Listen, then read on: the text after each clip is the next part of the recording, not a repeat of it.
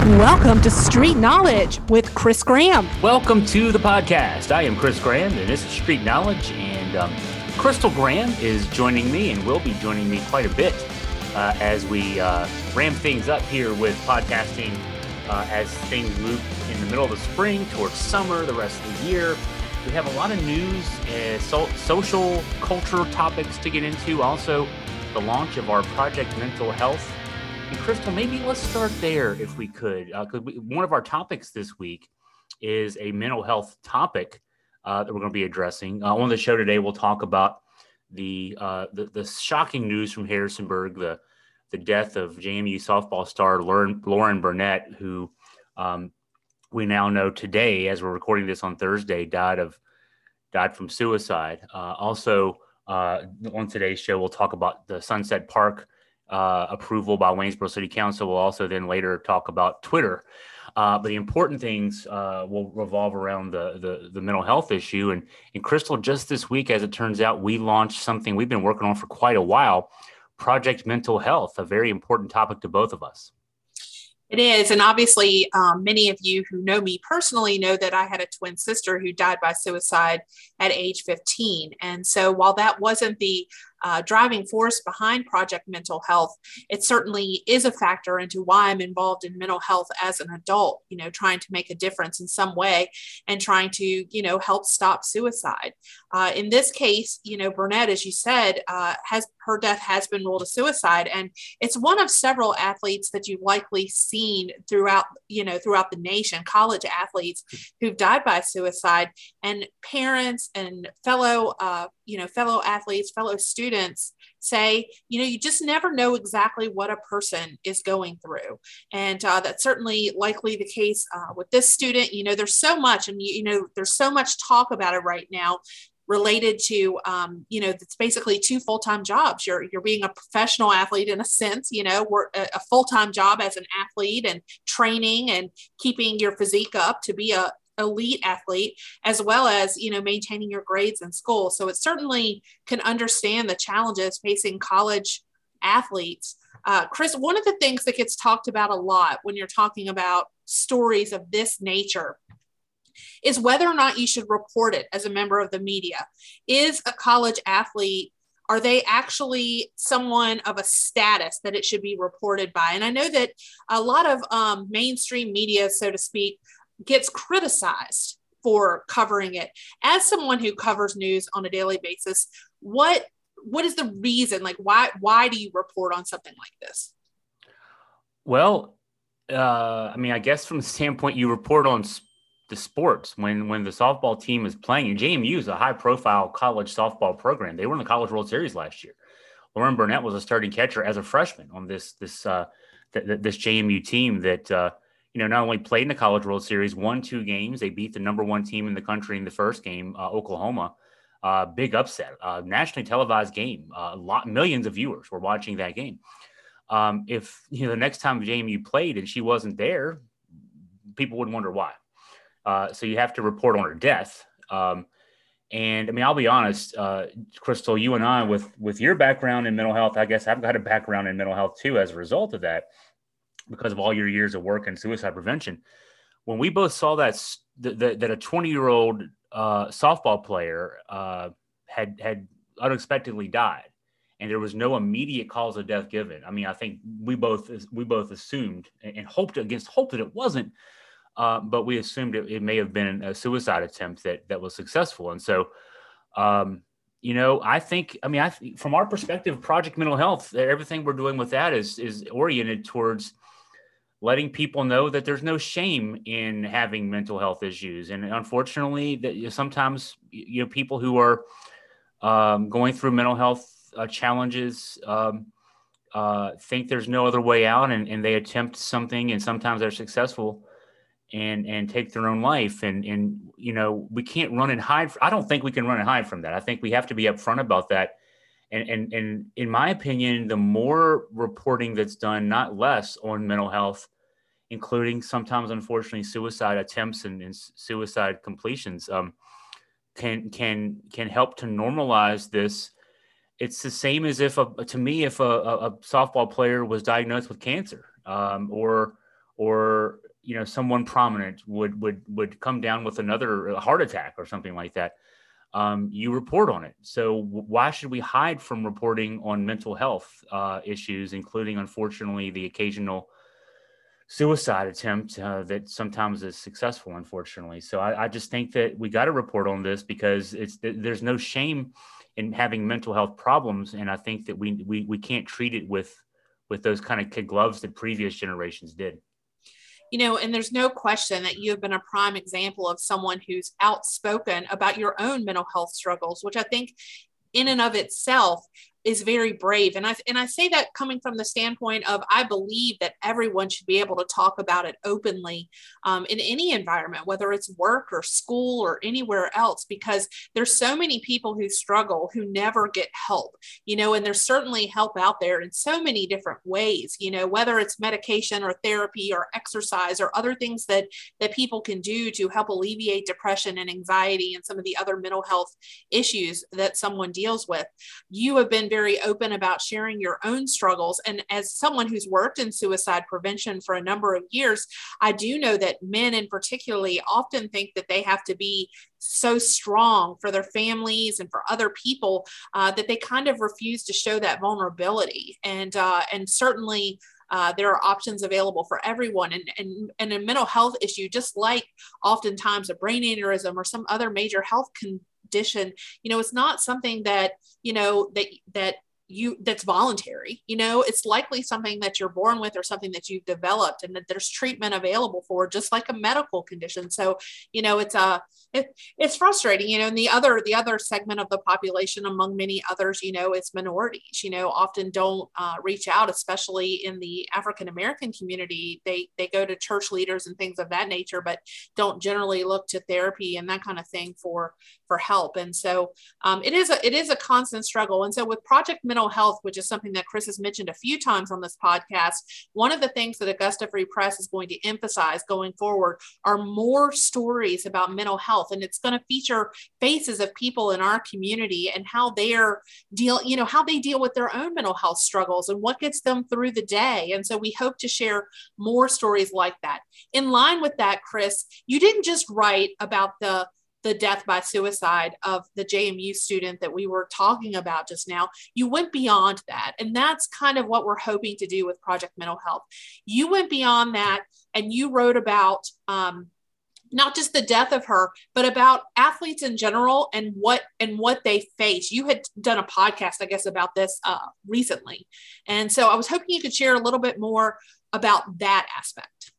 Yeah, one of our sister podcasts, the Jerry Ratcliffe Show podcast, we normally talk hardcore sports on that podcast, but Jerry and I had noticed that there were this is back in December of this past year, so just a few months ago, that there had been a number of stories in the news. You think about last summer with in the Summer Olympics with the gymnast who had the mental health scare that kept her from competing all the way in the Summer Olympics, and the pressures that she felt. And there was one of the great women tennis stars also. We thought, hey, let's examine this from a perspective, a more localized perspective. So what we did was we arranged to chat with John McKnight, who at the University of Virginia is actually the medical director for Virginia Athletics. And he's been working closely with Virginia Athletics. Of course, he's the medical director for physical and mental health issues, but he'd been working closely with several folks, both at Virginia, but also nationally within the NCAA, to come up with more protocols regarding mental health specifically. And as we talked in that podcast with John, it was just interesting to hear, him lay it out. So I thought, we have this news this week, this terrible, tragic, sad news involving Lauren Burnett at JMU. Let's not just report that she died by suicide. Let's go into that a little bit more. Her teammates have been going to social media and saying, in addition to their tributes to their friend and loved one, that at least a couple have noted that you never know what someone's going through, kind of what you said a little earlier, Crystal. And at least at UVA, and I can imagine a lot of big time college programs too. I can only imagine JMU. We haven't reached out to find out exactly what JMU has in place for its athletes, its student athletes. But at UVA, there is a really detailed program of mental health monitoring. And it's been made very clear to the student athletes there that, hey, we're here for you. So if and not just, come to us, but if you as a student athlete notice that one of your teammates, one of your fellow student athletes is having some mental health issues, feel free to talk to them about it. And if you feel free to talk to us about it. Let's all be on the same team, a unity kind of thing, And so talking with John McKnight, you get the sense that, that there is a great realization of the pressures. You mentioned, Crystal, earlier about the two full-time jobs that student athletes have. Also, John talked with us about how, and it makes sense. I hadn't really put it this way until he kind of explained it in great detail. But when you're talking about college level student athletes, particularly at places like a UVA or a JMU, you in high school were, the best. You were the best on your team. You were probably among the best in your districts. You were probably among the best that your team played against all season long. So that's why you're in college. That's why if you're playing JMU softball, they were in a College World Series last year. You're there because you can help lead a team to the College World Series again. If you're at UVA, you're competing for ACC and national championships on a regular basis as well. And so, but when you go there, everyone around you is that good. And so you go from being the star to sort of the big fish in a small pond, and now you're a small fish in a big pond. And you have the pressure of more challenging academics. You're also on your own for the first time. Most student athletes they don't go to their hometown college. Most go to colleges and universities a good distance away. So you're just like when you and I went to college, Crystal, we went to college away, and it's tough adjusting. It's tough for student athletes in this respect too. So you have all those struggles going on. Yeah, and I would think that the larger programs too, you also have the unrelenting fan base. You think about the fact that, whether they missed a game-winning shot or something like that. It used to be, because we didn't have all this social media platforms, you missed a shot and your coach said, hey, you'll get it next time. And you kind of moved on from that, But these days with message boards and social media and things of that nature, if these athletes are looking at that stuff, I can imagine how overwhelming that can be, So, that on top of everything else that you mentioned. So I'm so glad you had that interview with John McKnight. I think, one of the things I wanted to mention was I was talking with a friend recently, and she knew someone, a friend of a friend, basically, who was having thoughts of suicide. And she was asking, what do I do? What advice can I give to this friend, so that she can work with her other person? And, I said, I sent her some links, obviously, that, had tons of more information in it. But the main part of it is a lot of times people need somebody just to listen, and so, if somebody who's struggling and maybe they live by themselves and they just don't have that outlet, just providing a listening ear without offering advice can oftentimes be very helpful to someone who's struggling. So just wanted to throw that in there. There's tons of information online if you actually do know someone who's struggling with thoughts of suicide. And I definitely encourage you to look at that and to continue to follow Augusta Free Press, because of course we'll be highlighting some of those topics as we go down the road as well. But what I wanted to really give you a lot of credit for, Chris, is not just writing about the perspective of, hey, this athlete at JMU died by suicide, but taking it to the next level and saying, okay, here's what a professional, a medical director at Virginia has to say about this, and I think that story should have a lot of legs, in the sense that, these kids are working so hard, and there's so many pressures on them. And it's something that from the outside looking in that you may not necessarily see, but we have to, as fans, as fellow citizens, just lighten up a little bit, on these folks too, because there's a lot going on for them. Well, and outside of the student athletes, lighten up on each other as well. Because you mentioned, Crystal, the social media pressures and the younger generations. I mean, we're social media savvy too, and we're on social media a lot ourselves. You much more than me, but well, actually, you're more the Facebook person. I'm more the Twitter person. But there's still So I guess we're both pretty good on social media there. And yeah, it can, sometimes what negative things people have to say can be hard. I mean, I'm a very public person. I'm a writer. I'm a broadcaster. And from time to time, people don't agree with things I write or say in broadcast or podcast, whatever. And, we're all human too. I mean, I don't say or write or think any of the things I do to be, a bad person. And just the same way that athletes don't go out there and play games and try to mess up. It happens sometimes, right? So, but whatever your job is, whatever your role in life is, life can be hard sometimes. For me, injecting myself into this story a bit, as I did when I wrote this piece, I think it's important that we all acknowledge, those of us who do acknowledge that we have whatever mental health issues we have. For me, it's anxiety. For me, I think fortunately, anxiety, for at least for me, the way it manifests wasn't in any way that I wanted to harm myself. In fact, my anxiety was because I wanted to live even more. I had a physical health scare last year that, as it turns out, wasn't as serious as it could have been. Fortunately for me, I had a pulmonary embolism, and those can be life-threatening. But I was in good physical health, and fortunately that it wasn't, what it could have been. But the mental part of that, after I survived the physical part, I mean, within a week I was back to normal, if even less than that. But the mental part was really tough to adjust to. I'd never had a health scare like that.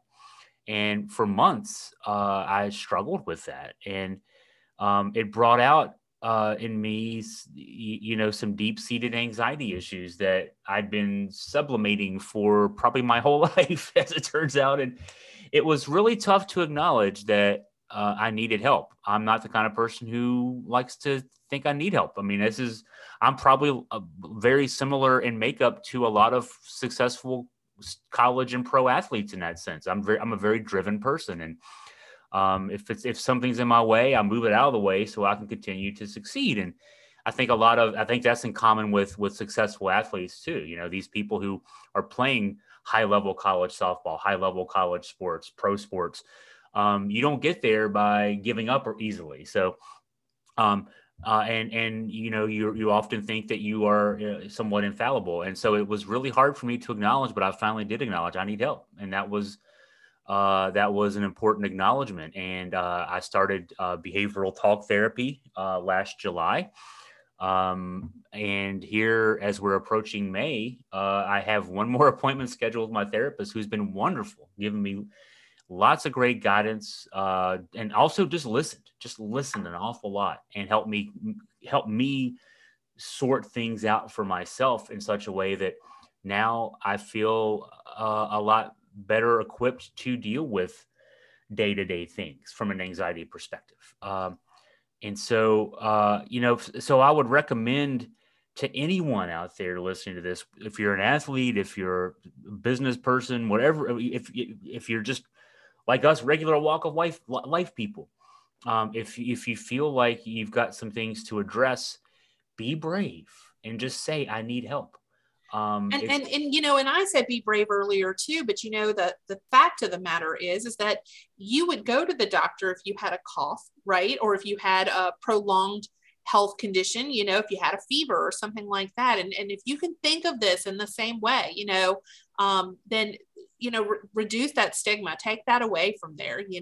I will say, Chris, you will never probably know how many people you have helped by sharing your story. And I say that because even in my life, you going and getting therapy and talking about it openly and, doing what you've done with your anxiety, even encouraged me. I'm someone who thankfully doesn't deal with long-term depression or chronic depression, but I am someone who deals with what is diagnosed as kind of seasonal depression or situational depression. And because of your story and how helpful, you shared the therapy and things of that nature were for you, it made me more likely to go talk to my primary care doctor, which I did, and get on some medication to help me through this short-term depression that I'm dealing with, and also to go to therapy. So I think, while it's different for everybody as far as what works for you, certainly I'm back on track now. I had gained some weight. I had stopped riding my Peloton, things that were part of my daily schedule. And so while you helped me, I imagine that you're sharing your story, especially as a male, has probably helped so many other people just recognize that it's okay to not be okay. And that's kind of our slogan with Project Mental Health, The other thing I just wanted to quickly mention that we mention in all of our stories that we write about suicide is there is a national lifeline, and it's available 24 hours a day. Volunteers basically work this lifeline, and it can be for people who are worried about people. If you're worried about a friend that they might be thinking about suicide and you're not sure what to do about that, you can call this lifeline for advice. It's not a crisis situation. If you're in a crisis situation, you dial 911.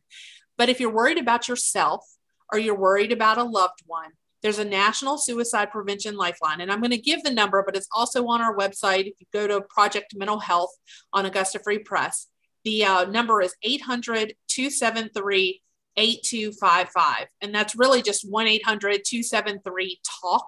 And there's also a crisis text line, 741-741. And you can type, hello or whatever, and that will be responded to as well. So I just encourage you that if you know someone who might be thinking about suicide and you need some advice, or if you yourself are having thoughts of suicide, there are people that you can talk to right now. So I just wanted to mention that before we shift gears. Was there anything else that you wanted to add, Chris, before we shift gears to other stories on Augusta Free Press? I do just want to go just give a minute or two of overview of detail on Project Mental Health. Whether you're on mobile or on our desktop website, there is a page either on the desktop website, it's on the top line. It actually will say Project Mental Health up there on the top line. If you're on the mobile site, on the drop-down menu, you can go to Project Mental Health. What's there is a little bit of statistical data, important to highlight there. We're based in Virginia, so we'll talk about Virginia numbers, but 2 in 5 Virginians report having had a negative impact on their mental health since the beginning of the pandemic in March of 2020. 2 in 5, just to put a number on that, that's 3.5 million Virginians. You're not alone if you're one of those folks. And I think honestly, those numbers are probably reported low. But what Project Mental Health does for now, the resources that are highlighted are particular to folks who live in Augusta County, Stanton, and Waynesboro. We'd love to take this model and see other news entities adopt this and share this kind of information with their folks in their local. I'll just say, Chris, just to inject myself into that for just a second. I worked with Mental Health America of Augusta to put together that resource directory, and there are some national contacts on there as well. So if you're looking at a certain subject, whether it's veterans, whether it's domestic violence, employment, whatever the subject is, there are some help and text lines, things of that nature. Some of them are local, some are Virginia based, and some are national. So there's certainly options there to connect you, even if you are outside this area listening to our podcast. I see 25 literally links out to, things broken down for alcohol, drug issues, children's services, college, COVID, etc. There's subcategories there. So if you can find easily your niche, so to speak, what you might need help with, and you can click there and get those resources. So thank you, Crystal, for I served on that board for a short period of time, and this was my biggest goal, was to get them a website that had up-to-date information, and also to get a resource directory of some kind put together. And we were thankful that some Blue Ridge Community College students worked with an internship with Mental Health America of Augusta and helped us really flesh this section out. But it certainly, we have links to all that information, and it's continuously updated by Mental Health America of Augusta as well. And what we hope to do in the future, so there's lots of information there. There's also highlighted news stories that provide more coverage of mental health issues, again, to just normalize mainstream these issues. We hope in the future to work with, one thing for me with my physical health issues, I had that pulmonary embolism that I had We hope to eventually break out and work with our local hospital and physical medical services providers to help them do a better job of kind of including mental health talks while they're dealing with your physical health. I know for me, as I did research on pulmonary embolisms, it's quite common for people who are like me. I'm relatively young, 49 years old. When you have a first-time scare like this, to go through a mental health scare that's related to that, and yet I felt like, casting no aspersions on my physical health providers, they did a great job getting me, and getting me and checking me. I've gone back for checkups. I'm doing great physically, but I just wish that maybe I'd been advised, hey, you might feel some anxiety over this, and so if you do, maybe seek out that counseling sooner. For me, I didn't go for my counseling until about 4 months into that. And I thought something was wrong with me.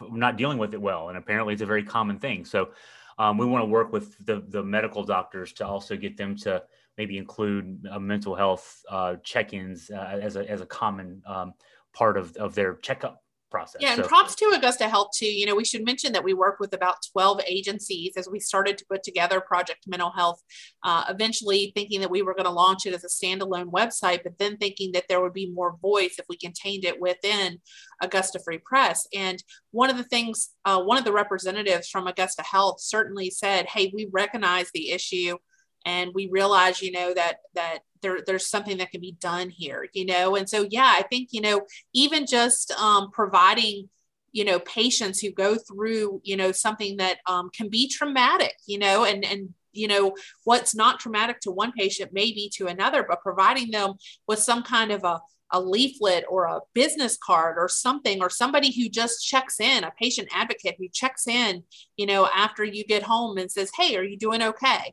Do you need a referral to this kind of a service? That kind of thing would be very helpful, as you go down the road. And certainly if we can work with Augusta Health as a starting point and then branch out, we've got UVA and Sentara and other hospitals within this region as well, it would be wonderful. You see more and more often now that doctors' offices are actually asking some questions, about depression and, suicidal thoughts and things of that nature. It's becoming more regular practice as you get checked in to be asked about that. But certainly after a traumatic event, it seems like, whether it's, a little bit of PTSD or something like that, when you leave, or the anxiety and other issues, it's something that could certainly be addressed and would be a great benefit to, to our communities. So yes. All right. So shifting gears now, Chris, because we are a good little ways into this podcast, and I know that we promised to talk about other subjects as well.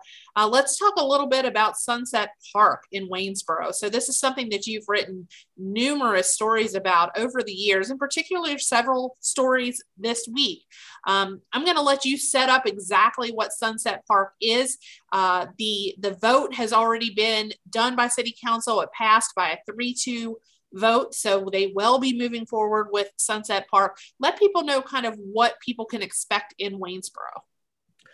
Well, it's an interesting development. For once, Waynesboro is moving forward with a plan that's been in existence for quite a while. Sunset Park will transform the former city landfill that overlooks the city, which is an interesting for people who are either new to Waynesboro, or if you're outside the area listening in and you're like, they actually put the landfill up above the city. Yeah, they did. Years ago, our city founders, and their lack of infinite wisdom, as I wrote, had this property that located on the east side of Waynesboro. I call it at the foot of the Blue Ridge Mountains, but it's as you starting to go up the Blue Ridge Mountains. They decided to put the landfill there, and you could see this. You can see this location from almost anywhere in the city. The only reason you may be blocked in some places is because of trees in your own yard. But it's been there. It's been an eyesore. In 2003, the city finally, under order from I believe it was the Virginia Department of Environmental Quality. I know it was a state agency, maybe the EPA involved as well. And in fact, looking back on it, it was the EPA involved as well with the DEQ. Ordered it closed down, and eventually the city closed it down. and there was also an agreement with Stanton and Augusta County to do just a regional landfill out in Augusta County at a location where people don't have to see it, basically. And so with that, there was this property overlooking the city. What do we do with it? And the city at that time put some money into building an access road that could eventually lead to a park. The plans were in 2003 were, hey, maybe one day we'll make a park out of that location. It's above the city. It's got great views. It's almost like when you're up there, you can see the city as if you're looking at a sort of a Google map. I mean, you can see Broad Street going out in one direction. You can see Main Street going out straight. You can see the tree streets. I mean, you can really see Waynesboro from that perspective. It's kind of like if you're at a football game and you're sitting at the top of the stadium, everything looks small, but you can see the grids, on the field, and it's really neat to see. But you don't just, open up. You have to do some development work, and so there have been plans made for years. Some state money going towards the plans, and then their opportunity came with the money from the American Rescue Plan Act, the recovery money, post-COVID recovery money, that gave the city the opportunity to build this $2.1 million city park for only $125,000 in local money. And so there were some folks, quite a few. It was a 2-hour plus public hearing on Monday night with City Council, and roughly 50-50 in terms of people speaking for and against. The people who spoke against are the people who speak against everything in Waynesboro. Well, and yes and no. And I think there was a lot of confusion around it too, because we were both listening in from home to this public hearing. And it seemed to be that there, maybe the lack of information that people had was some of the reason that they were opposed to it. I think that there was some feeling that this money could go towards other bigger needs in the city versus going for a park, and certainly I think it's a challenge. It was a challenge because there wasn't a ton of information out ahead of this, right? And so all that most people coming into it knew was, hey, this is about $2 million that could maybe go towards something else. Talk to that a little bit, Chris, because people brought up things like related to infrastructure on that side of town, on the east side of town. They also brought up, more pay for police and other entities within the area. But this money specifically, from what you were saying, and I'm sure from what you have written, couldn't go to those things. I mean, it could have been used for it had to be used for infrastructure. It certainly couldn't be used to give pay raises to police because it's one-time money. It's just like anybody else. Crystal, you and I personally found out today that there will be money from an inheritance of some sort, a small amount, but it's a one-time thing. You don't budget $3,000 or $4,000 or $5,000 from a small inheritance from a relative from who passed away a few years ago, and say we're going to get that every year, because if you did, you wouldn't get it next year, and it'd be silly to do that. You can't balance your life around one-time things, and it's the same here. The mayor, Bobby Henderson, made that point. You can't pay the police. You can't give them a raise this year and then take it back next year if the money's not there. So what you are supposed to do with one-time monies. For some folks, maybe you decide to just spend it this year. But if you're smart with it, you invest it in some way. Maybe in our case, we use that $3,000 or $4,000 or $5,000 whenever it comes, and we make an improvement to our home or to our facility here, our yard or our driveway or something like that. If you're a city, you look at that and say, what can we do with this one-time money that we won't get next year? We won't get 5 years from now. It's not an automatic thing that's going to come in every year. What can we do to improve? You could build sidewalks. Waynesboro had a referendum in 2007 about building sidewalks across the city. It failed. And it turned out that the city screwed up the way they did the referendum anyway, and it wouldn't have been binding, but it failed. There are a number of older neighborhoods in this city that don't have any sidewalks. There are a number that also then have sidewalks that are in need of repair. Those are the kind of things that you need to deal with probably more year by year anyway. And we haven't had the will from the voters. The voters continually vote in city council members who don't want to raise your taxes. If you don't raise your taxes, you can't pay for things. But this time around, this is what surprised me about it. This time, you had 3 of the 5 city council members saying, these plans have been in development for 20 years. Let's do something that will last long after we're gone. In fact, one of the city council members, the former mayor, Terry Short, said after, we're up there with even a better view of this, we'll be able to look back and say, we did something for Waynesboro that outlasted us. And Sam Hostetter, who represents Ward D, also said, basically, let's not just wait another 20 years and then say, oh, I wish we had done something then, to summarize what he had to say. And so, in the end, people may be satisfied with it. It is something that has the potential for drawing tourists to the area, that apparently mountain biking and things of that nature, it's a big deal, and people who go and bike these trails or hike these trails often visit restaurants afterwards and things of that nature. So it could have an economic impact in that respect, not to mention the festival space that might be available there. And so I think as Terry Short called it, this getting ahead investment is good for Waynesboro in the long run. And it doesn't mean that those other issues don't need to be addressed. Somebody brought up the West End Fire Station, the police pay, things like that, but not necessarily from this money, because as you said, it's not an annual commitment. It's a one-time, kind of funding kind of use. It is interesting also that both Sam Hostetter, who represents Ward D, and as you said, Bobby Henderson, who represents Ward C, both are up for re-election, and the elections will not be held in May, as have been done previously due to some action taken by the General Assembly, but that's going to be bumped now till November. And there's already a candidate who's announced after they agreed to fund the Sunset Park, someone who's announced that they're running for city council. So it will be interesting to see the impact, if any, on the elections in November. It will. It very well could, or it might not. I mean, there were people who were. You talked about the lack of information. I wanted to go to there. At one point, when Terry Short was explaining why he was going to vote the way he was going to vote, after the public hearing had been called, and then the city council members were given an opportunity to weigh in. He mentioned that the city had been granted a little bit over $9 million in ARPA funds, the American Rescue Plan Act funds, to use, and that the city had already committed before this vote, they already committed $3.5 million to other projects. And someone in the audience said, "For what?" As if, there's some hidden agenda there. They did this under the cloud of darkness. No, the city council meets every 2 weeks. Just because you didn't pay attention doesn't mean that they did anything wrong. People need to pay more attention. And folks paid attention to this, Crystal. I'll be honest with you. This was people generating political interest on the part of, looking at November. This was not organic. This was not a bunch of people came in because they all of a sudden didn't like this money being spent when they didn't care about the other $3.5 million. And then there's another $3.5 million that's going to be spent. They won't pay attention to that either.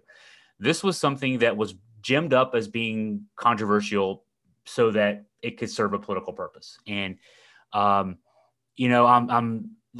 Bobby Henderson coming out and voting the way he did surprised me. He has tended to side with the more conservative members of the city council. I'll give him credit. I wrote in the story that I wrote about this that, he's brave man because he's got an election coming up, and he's not announced that he's going to run for re-election. It would surprise me if he didn't. But he's coming out in favor of, hey, let's do some things here. He's not all of a sudden going to throw money at everything, but the fact that he broke away from the vice mayor Lana Williams and the former mayor and vice mayor Bruce Allen, they rotate those titles around a lot on the city council, and sided with the two more progressive members of the city council, Sam Hostetter and Terry Short. It threw me for a loop. I think I told you, Crystal, the night we were keeping up with the meeting. We were monitoring the meeting from our home office here, which is a great thing. Video streaming, you can watch meetings as they're going on in your locality. I don't think it's going to pass. My political analyst had said, no, they're not going to pass this. Your optimism was that they would table it. That was you being optimistic. Oh, they won't not pass it. They'll just table it. And that was reasonable. There was no way they were going to pass this, and they did. So I think this is a big step for Waynesboro. Because to me, there are two sets of separate benefits to the Sunset Park. One stated reason is it improves recreational access for people on the east side of town. Waynesboro has this interesting history, and even though people alive now weren't alive in largely, I guess if you were alive in 1923, how old would you? You'd be over 100 years old easily, and you'd have to remember it. So you'd be pushing like Guinness Book of World Records longevity. But in 1923, Waynesboro on the west side of the South River and Basic City on the east side of the South River were two competing towns at the time. They weren't cities. But the leaders of Waynesboro convinced the leaders of Basic City, hey, we should merge. We're right beside each other. There's no sense in us being two separate independent towns. Let's be let's be a combined entity. And they had to go to the General Assembly, Virginia being what's called a Dillon Rule state. You can't just merge on your own. You got to get the General Assembly's approval. And Waynesboro hoodwinked Basic City, and the plan was, we'll call it Waynesboro-Basic City. But the legislation that went to the General Assembly just named it Waynesboro. And people on the east side of town held grudges over that for generations. I know that most people now who live on that side of town don't hold that grudge that they know of because they don't remember that. I'm telling, for most people who are hearing this, it's the first time they've ever heard this story.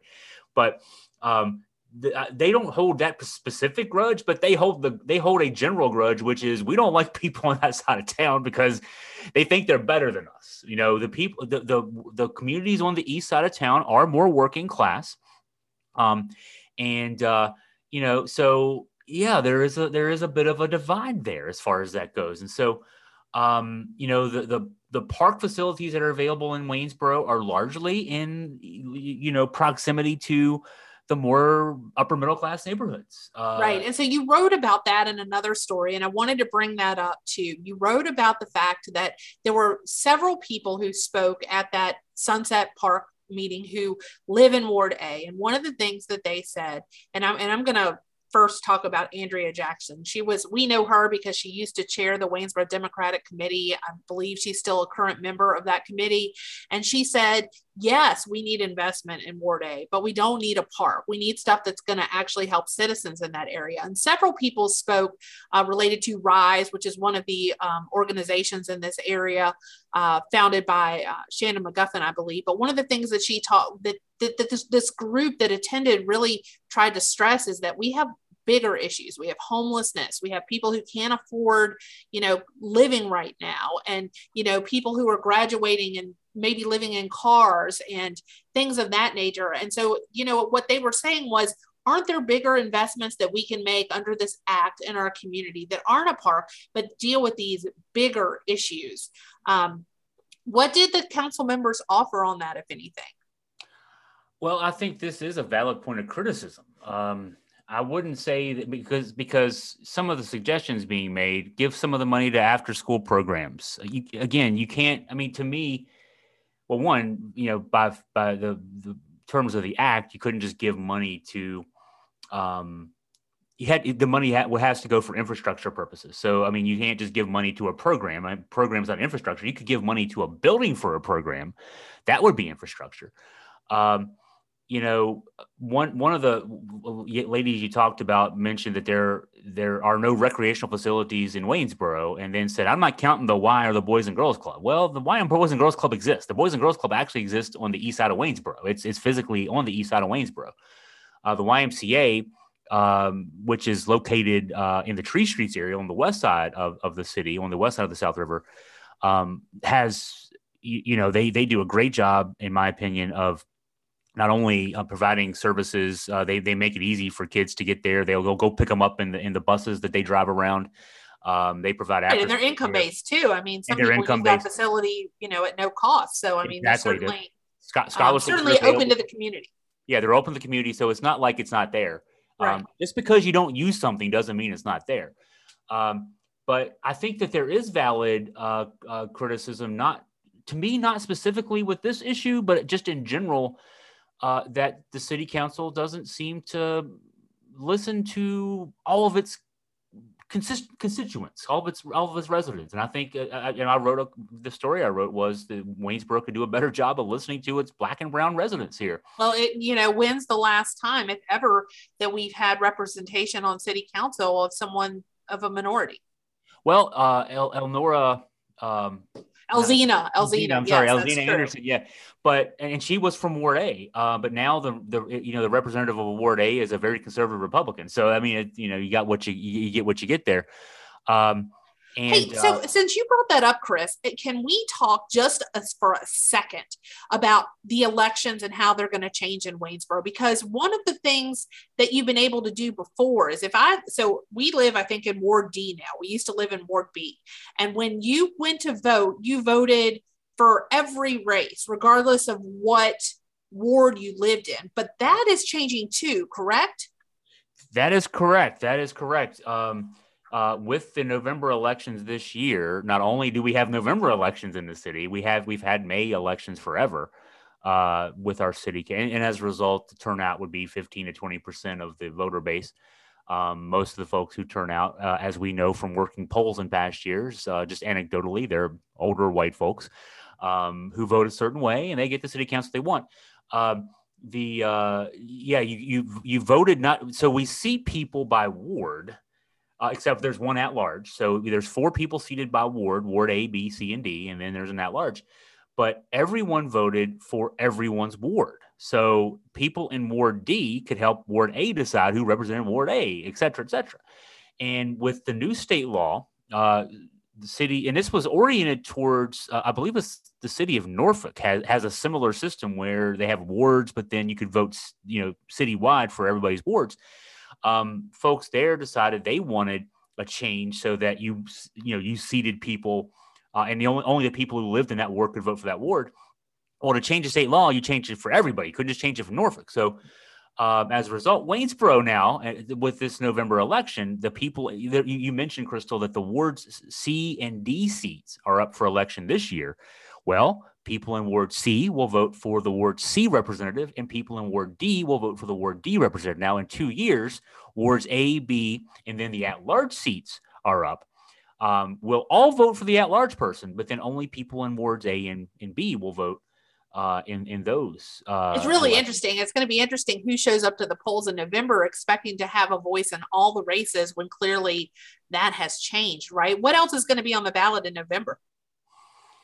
This November, it will just be, since you asked the question, right now it's scheduled to just be a congressional election for those of us in Virginia. We don't have a Senate election. We have 2 senators.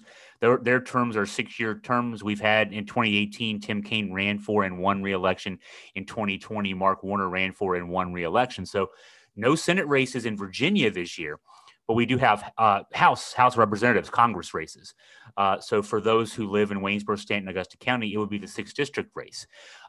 There's a chance that we will have state House of Delegates races and state Senate races, I believe. I know for sure about the House delegates as a possibility, only because the 2020 census and then the 2021 redistricting significantly changed the makeup of the districts.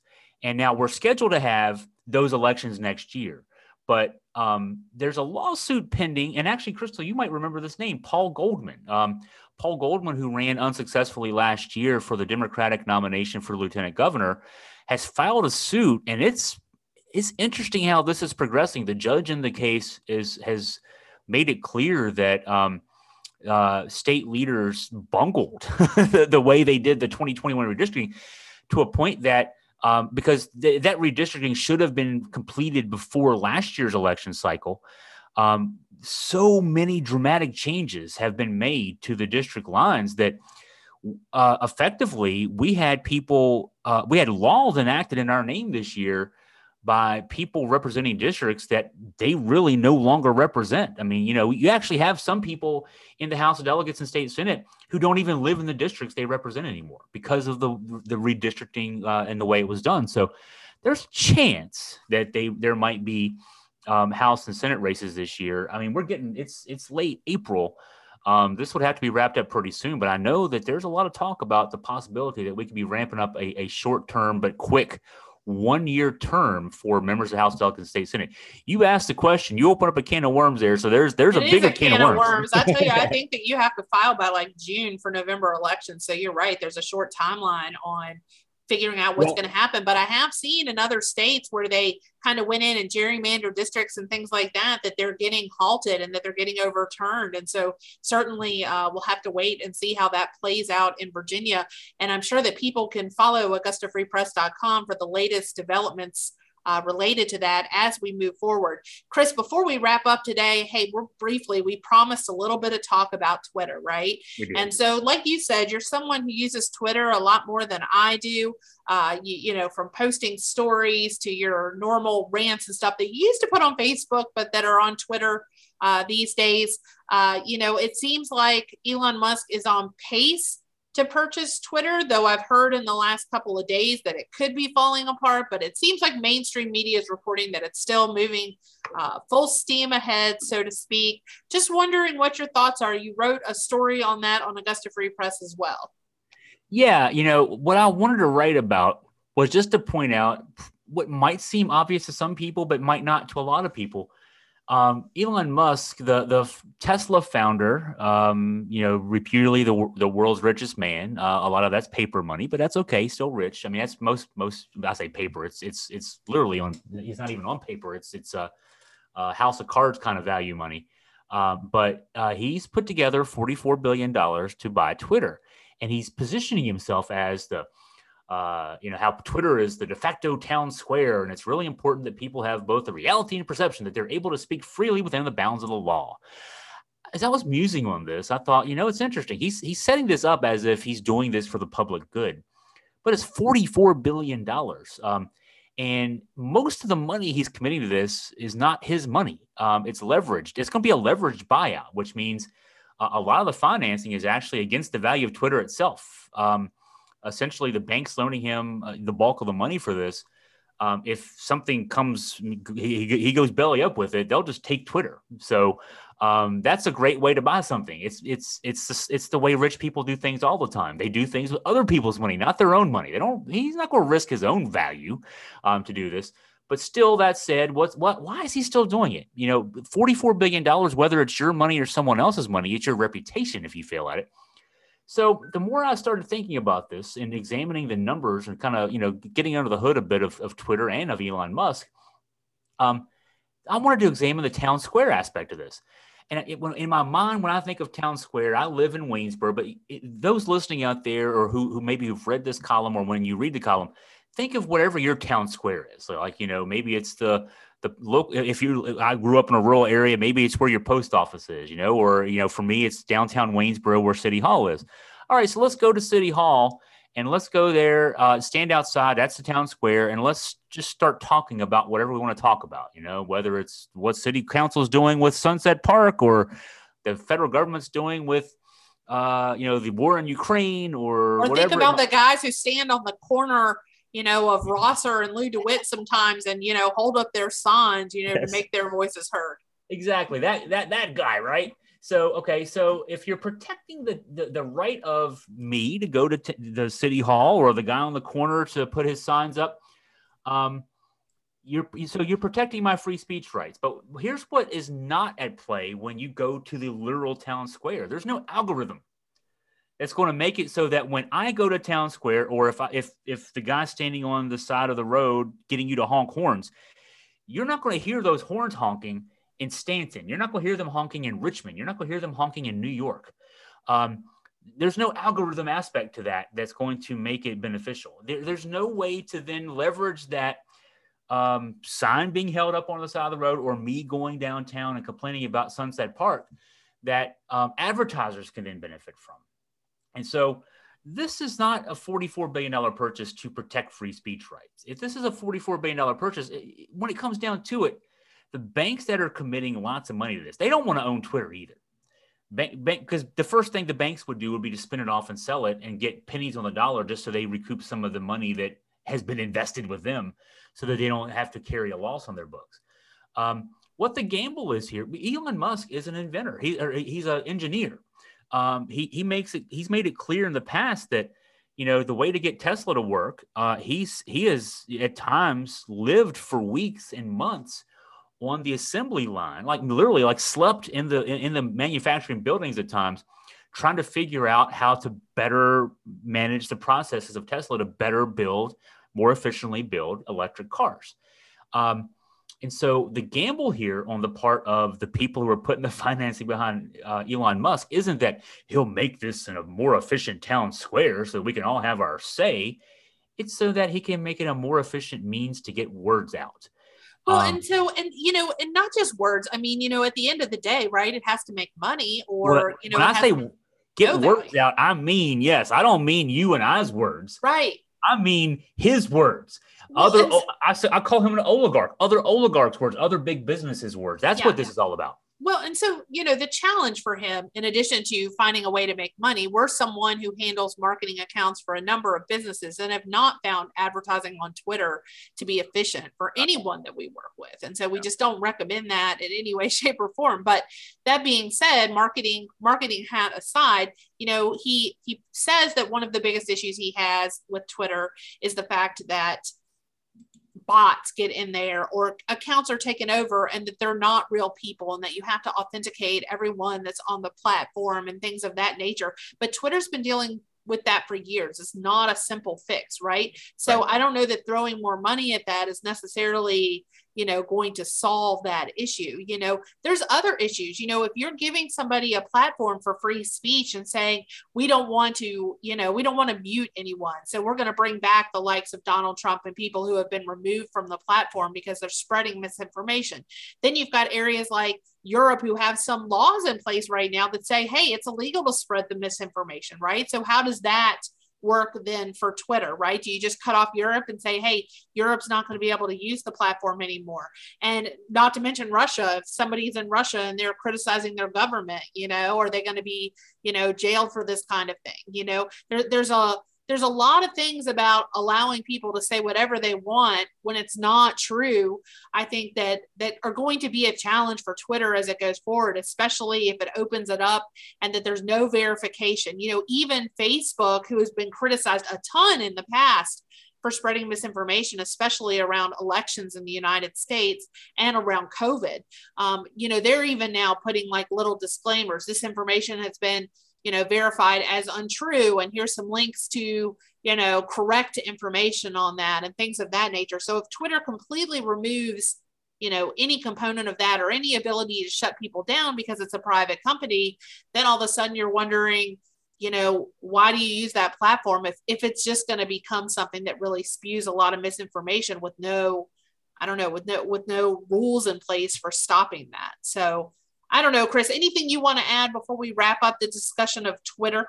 Yeah, just that it's a smoke. Everything the bluster is a smokescreen from Elon Musk. It's not about free speech. It's not about the town square. It's all about, this has to make money. It makes money one of two ways. Either advertisers figure out that they can actually advertise effectively, even though we have, as we pointed out, we have not seen for the clients that Augusta Free Press has that it works at all. Or they charge people to access it, or, maybe offer tiers of, but if you do that, either way you go, if you make it more friendly to advertisers, that's less friendly to users. Because, one feature of Twitter that's great is you can create lists and not have to look at those dumb ads that you don't want to look at. I do that all the time. So more advertising makes it less effective. Or if you go the route of charging people for subscriptions, and hope to make money that way, that's not a town square. I don't have to pay to go down to the town square. The guy who holds the stupid signs at the corner of our neighborhood here, he doesn't have to pay. He doesn't have to pay money to stand there and hold his dumb signs up. So either way you go, you're actually making it less attractive to people to use.